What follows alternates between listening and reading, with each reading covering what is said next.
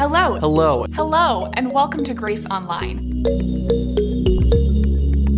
We're really excited for you to be able to receive an encouraging word from Scripture today. Because we know that God is already here, and He is ready to be with you. And let's get ready to hear today's message.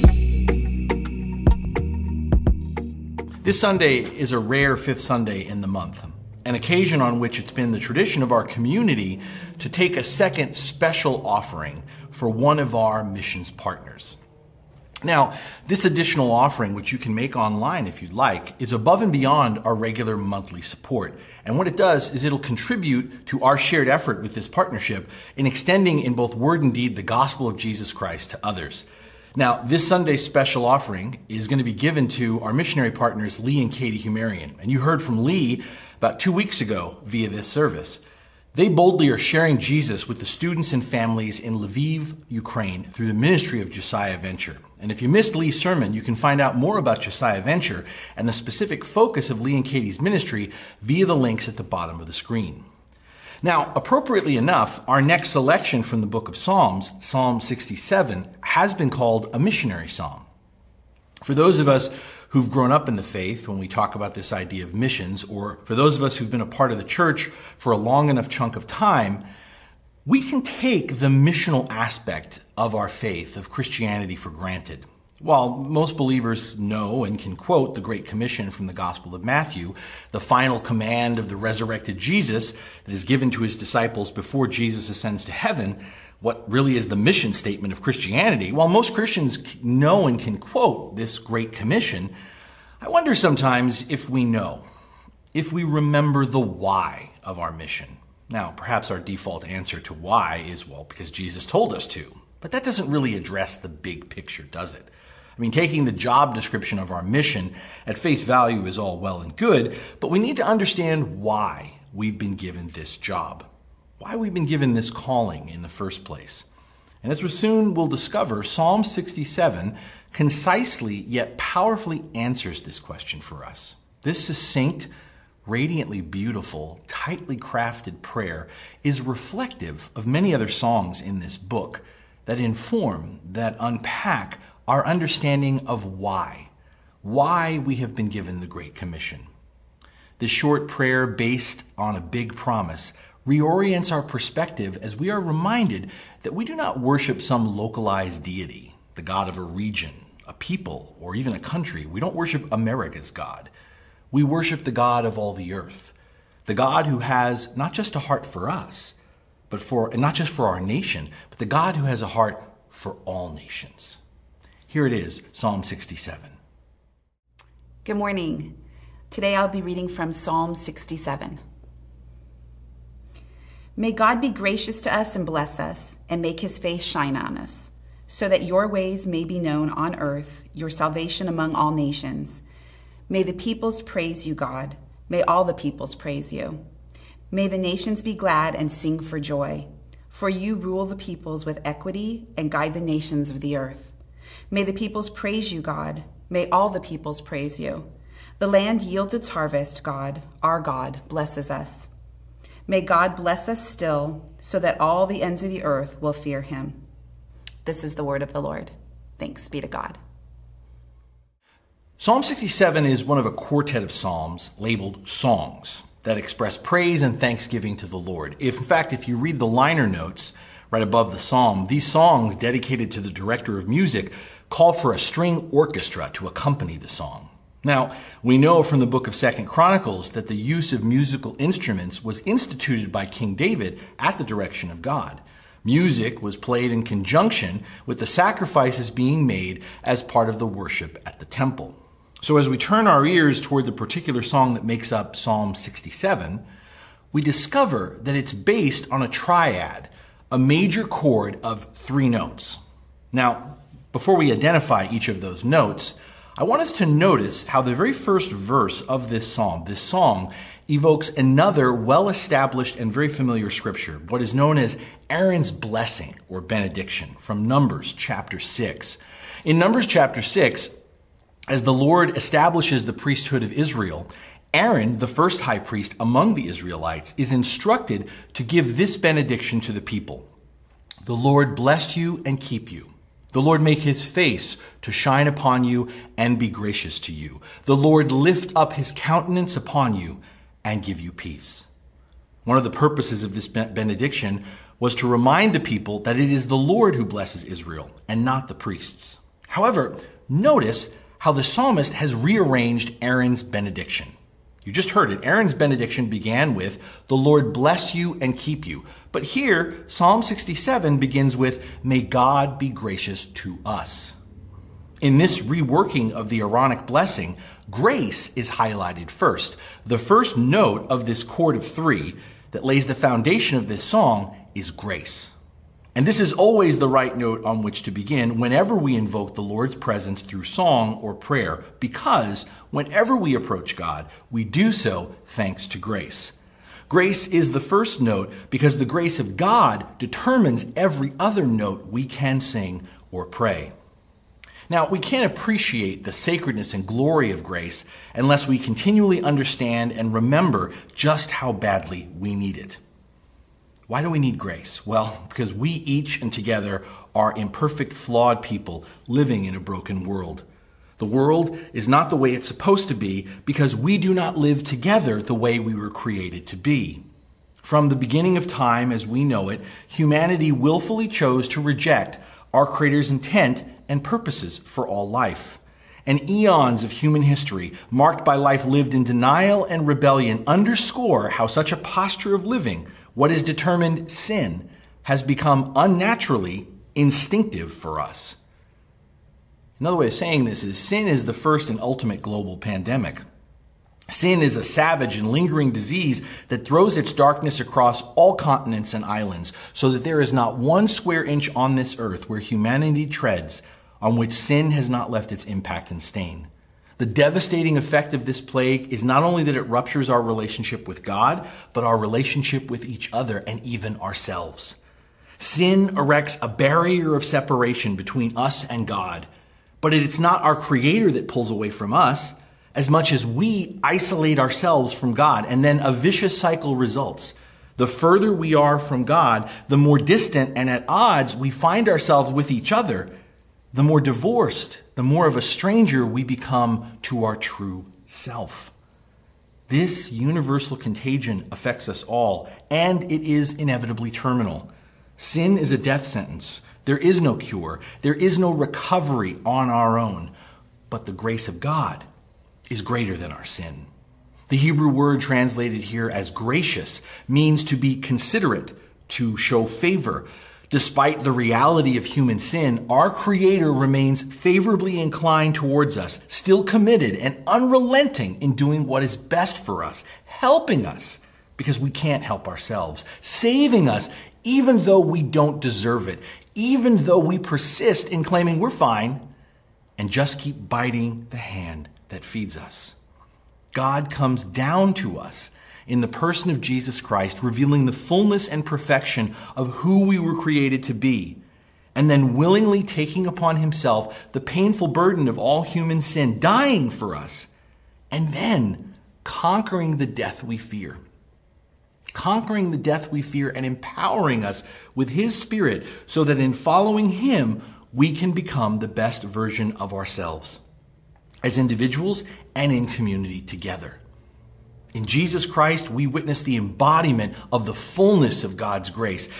In Jesus Christ, we come to realize graciousness is not something that God puts on and takes off, depending upon the situation. No, in Jesus Christ, God does not decide to show us grace. No, God comes to us in Christ because God is gracious. Grace is what God does because he is gracious.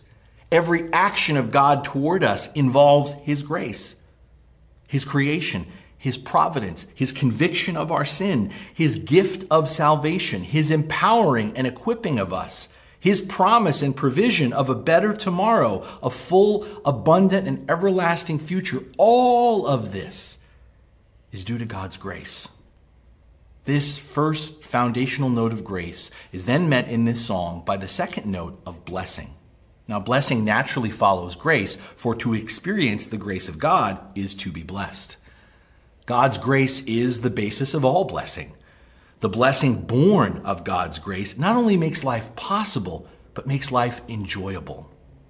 And this biblical notion of blessing is defined as goodness, prosperity, fullness. And our tendency is to first think of blessing in terms of material gain or well-being. But biblically, blessing is first and foremost a spiritual state of well-being and prosperity. It's deep, joy-filled contentment that comes out of our identity and security in relationship to God. It's knowing who we are, that we are a child of God. It's knowing we belong, that we are part of the family of God. It's knowing we are loved, that God desires, that God pursues, that God embraces us. It's knowing we will be taken care of, that God provides and protects us. This is the greatest blessing, from which all other blessings flow. And those other blessings often do take the form of physical prosperity and material abundance. But the fact that we are blessed is not contingent upon or necessarily correlated to such things. To be blessed is not about all the stuff we treasure or the positive experiences we have. To be blessed is the rootedness and assurance, again, of our relationship with God. It is the blessing of both our identity and our security in Christ that does not change, that is not subject to the ebbs and flows of our material lives, and thus cannot be shaken by poverty, grief, famine, persecution, war, or any other trial or tragedy we face in life. This is the blessing the psalmist is appealing to in this song. And the certainty of this becomes evident as we listen to the third and last note in this major chord of the song. The note that invokes the Lord's presence, of God's face shining upon us. In 1979, archaeologists excavating a tomb near Jerusalem discovered two small silver scrolls that were inscribed about 700 years before Christ. These two small scrolls represent the oldest existing text of Scripture, and they contain this particular phrase, the Aaronic blessing, and thus reflect the enduring power of this biblical metaphor. You see, this image of God's face shining upon us conveys the Lord's active and ongoing presence in our lives. The picture of the Lord's face continually shining upon us shows that we do not worship a distant, aloof God who now and then offers us a treat or a kindness, provided he's in a good mood, and provided as long as we use the right words or do the right thing. No, this image reminds us that we look to a heavenly Father who seeks to be with us, who's looking upon us for our good, who openly radiates the light of his grace in our world, and we only have to seek and bask in the warmth and insight of his presence. We only have to do that rather than to keep living in the darkness of our ignorance, the darkness of our rebellion. You know, as a pastor, I'm saddened by the number of people I encounter, both inside and outside the faith. I'm saddened by the number of people I encounter who perceive our Creator as continually frowning on them, looking at them with disappointment and disgust. Now, while the Lord's face bears the pain and sorrow and frustration of witnessing us remain in our sin, choosing death rather than life, well, that is most certainly true. That look on our Father's countenance comes out of a place of deep love and concern. It comes out of an earnest desire for the prodigal in all of us to come home and to stay home with him. So when we think of God's face, when we turn towards God, we don't see a face of rebuke or anger. We don't see a face of a cantankerous judge. We see the smiling visage of a passionate parent, the radiant face of our Heavenly Father who runs to us and pulls us close to him. No matter who you are, no matter what you've done or not done, no matter how long it's been or how far away you've gone, hear this. You are God's beloved child. We are all God's beloved children. God takes joy in us and seeks to be with and for us. So his face shines upon us always. How different would our life together be if we walk through each day perceiving and internalizing the image of our Father grinning from ear to ear toward us? If we held on to that picture, of a smile lighting up God's face, all out of his love for us, how encouraged we could be to live each day, to live each moment out of his goodness rather than out of fear. Something that's important for us to understand with this major chord this chord that lays the foundation of this psalm, really important, is the psalmist is expressing here in this first verse less of a petition. The psalmist isn't asking God to be gracious, asking God to bless, asking God to shine his face upon us as if these things are in doubt. It's more of a plea for the Lord to keep us centered in his grace, to keep us existing out of his blessing, to keep us focused on his radiance, on living for his glory.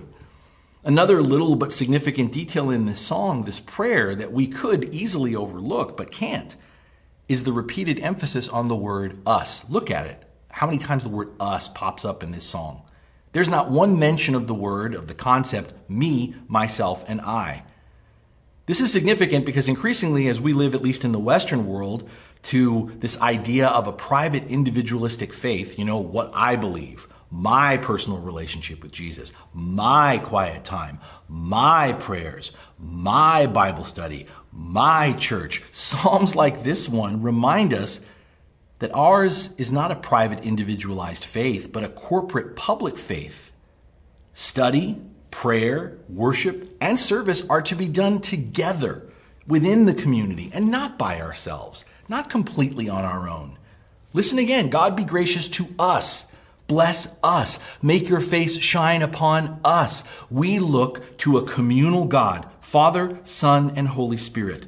A communal God who creates us to live together in community. The blueprint for human life is not a me, but a we. Living not all by myself, but living all together now. It's not good for man, for anyone to be alone from the very first pages of creation. When we fly solo without the mutual encouragement and accountability of our togetherness as the body of Christ, inevitably everything becomes all about me. As we craft God in our own image, we craft God in whatever we want or think, rather than living out of God's image, the Lord's intent and purposes for all creation. My friends, the presence and power of God are revealed not when we live in isolation, not when we go our own way, but the presence and power of God are revealed as we come together in the midst of our diversity, wrestling together with the Lord, and finally being united in going God's way. Now, this tendency, however, to individualize our relationship with the Lord doesn't just apply to the individual, to a person.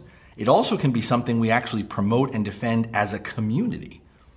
In our country, for example, America is often heralded as a Christian nation, which there's some truth in this. But what we often fail to recognize as we talk about how much America is a Christian nation, and we don't even at least mention, is that ours is not the only country rooted in a relationship with Jesus.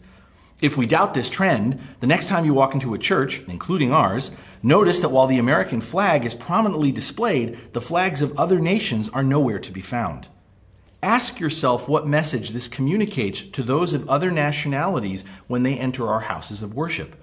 Are they worshiping the God of America or the God of all nations? But even within the church, we continue to be divided into individual communities rather than being the collective body of Christ, right?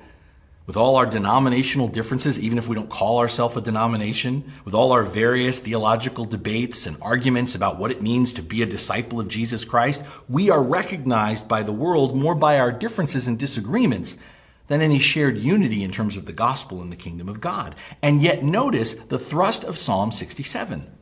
While this song begins by focusing on the Lord's grace, blessing, and presence upon the people of Israel, the psalmist soon shows that he has a much wider trajectory in mind. This is a prayer that God would grace, bless, and be present to Israel so that the rest of the world can experience God's grace, blessing, and presence. In other words, the psalmist is acknowledging each Israelite and all of Israel is but a bit player in a much larger story, a grand, global, cosmic narrative that extends well beyond the borders of any one person or any one nation. Contrary to how the Bible is often viewed, the Old Testament was not for Israel alone. And then God suddenly had a change of heart and decided with the New Testament to be a little more expansive, a little more inclusive in terms of who gets to be a part of the story of salvation. No. While the Bible speaks of Israel as a chosen nation in the Old Testament, it's not a chosen nation in the sense of an exclusive invitation, but rather in the sense of becoming a chosen pupil, selected to come to the front of the class to show the rest of the class how the problem of human sin is being solved. When that student reflects the right answer, everyone else learns and grows as a part of the solution. When that student does not reflect the right answer, everyone else is negatively impacted and stunted. Everyone keeps trying to solve the problem themselves rather than looking to the master. Either way, the whole class is involved. That's the point. This short prayer and other psalms like it are rooted in a big promise that doesn't begin with John 3:16, that doesn't begin with the Great Commission at the end of the Gospel of Matthew, a great promise that goes all the way back to the book of Genesis, a promise God gave to the father of Israel, Abraham. In Genesis chapter 12, listen, God told Abraham this, I will make you into a great nation, and I will bless you and make your name great so that you will be a blessing. And in you, all the families of the earth will be blessed. The global focus of Psalm 67 derives from this divine promise of the Lord's purpose and intention all along to redeem all humanity. The psalmist asks God to make his way, his power known through Israel, and yet beyond Israel to save and redeem all the nations of the world.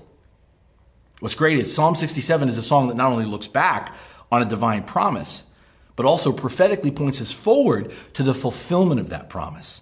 In the coming of God in Jesus Christ, this ancient promise of Israel has been fulfilled more magnificently than the psalmist could ever have imagined or hoped for. For as the Apostle Paul marvels, the cross of Christ obliterates all human distinctions and divisions. While many still lament that death is the great equalizer of humanity, thanks to Jesus, the gospel, the willing and perfect sacrifice of Christ on the cross, there is a better way. There is something greater than death that unites us.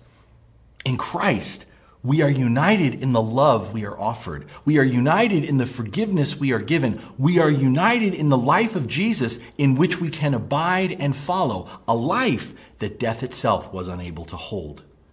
Through the gift of Pentecost, the grace, blessing, and ongoing presence of God's Spirit, whereas once the nations were scattered due to the mass infection of human sin, again, back to the book of Genesis on that one, now, thanks to Pentecost, the nations are at last and will one day be finally gathered together in everlasting peace and harmony. For the prayer of Psalm 67 is answered once and for all in the last book of the Bible, the book of Revelation.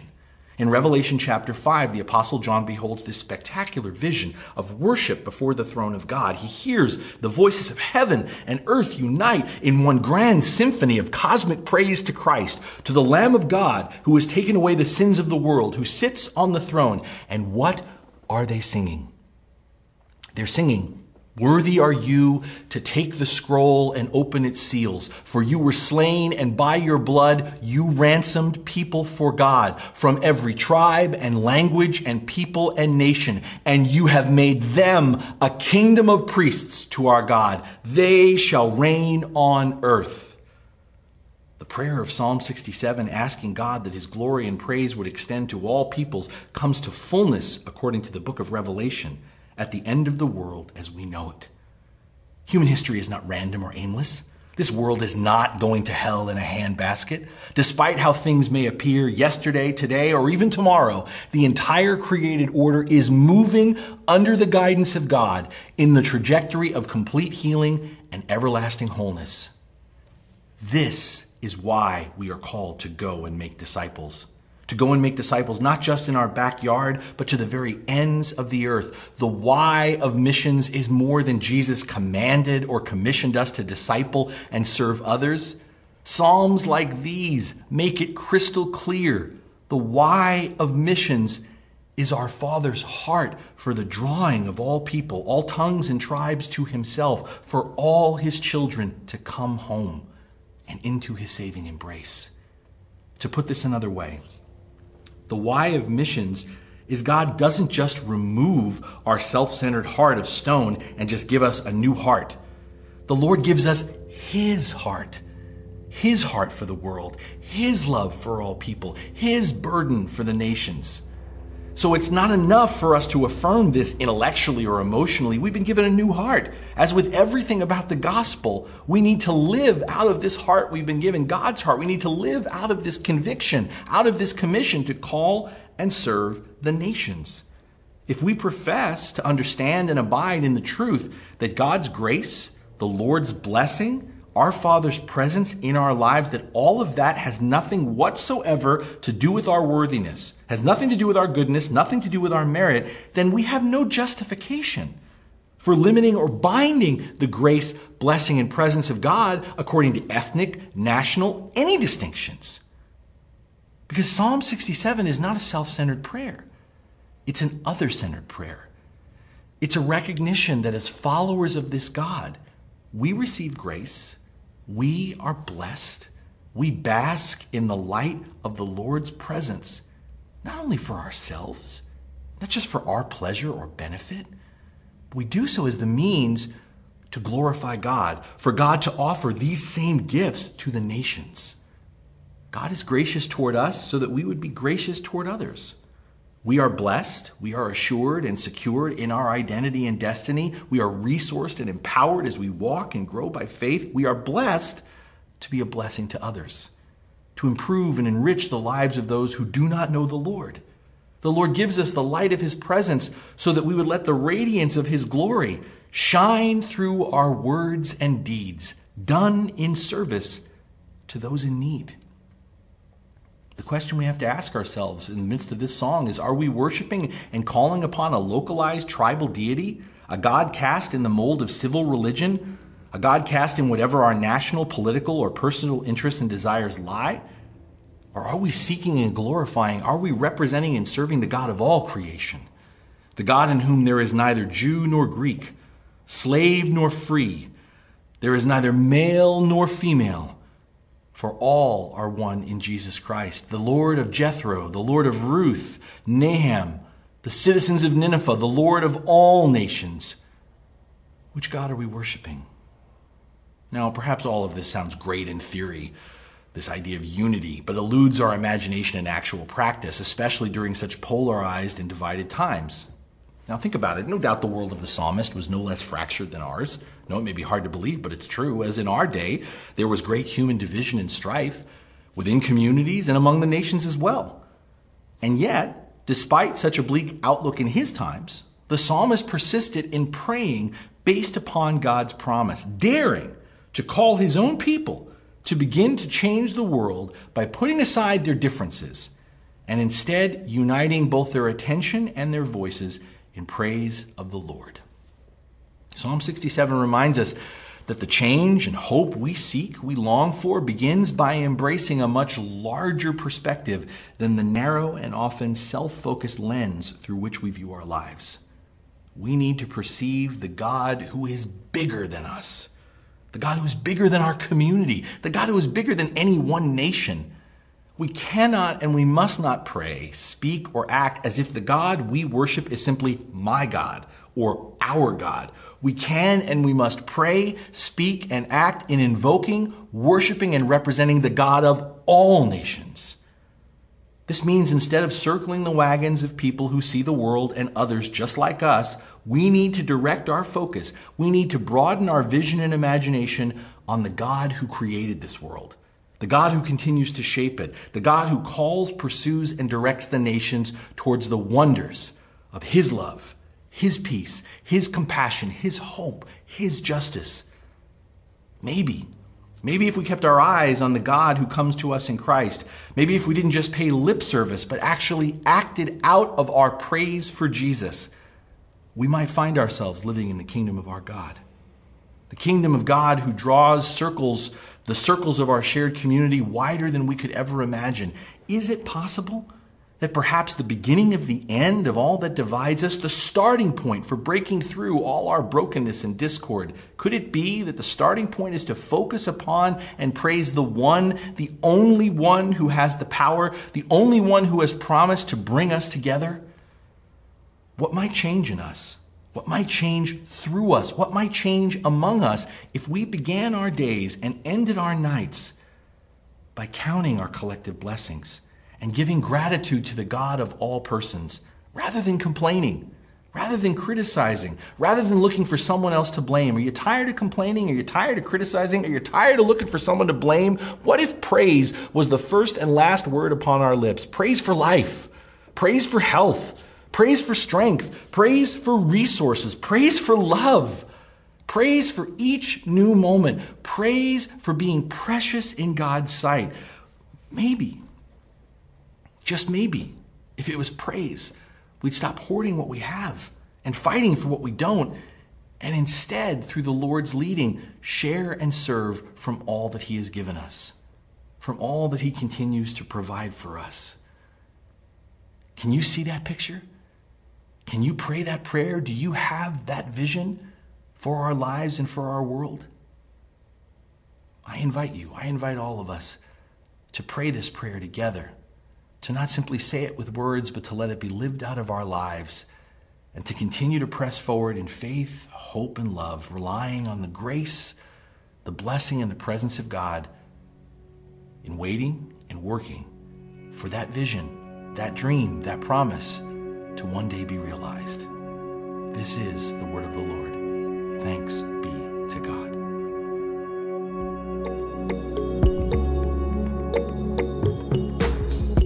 If you'd like more information about our church, please visit us online at gracehb.org.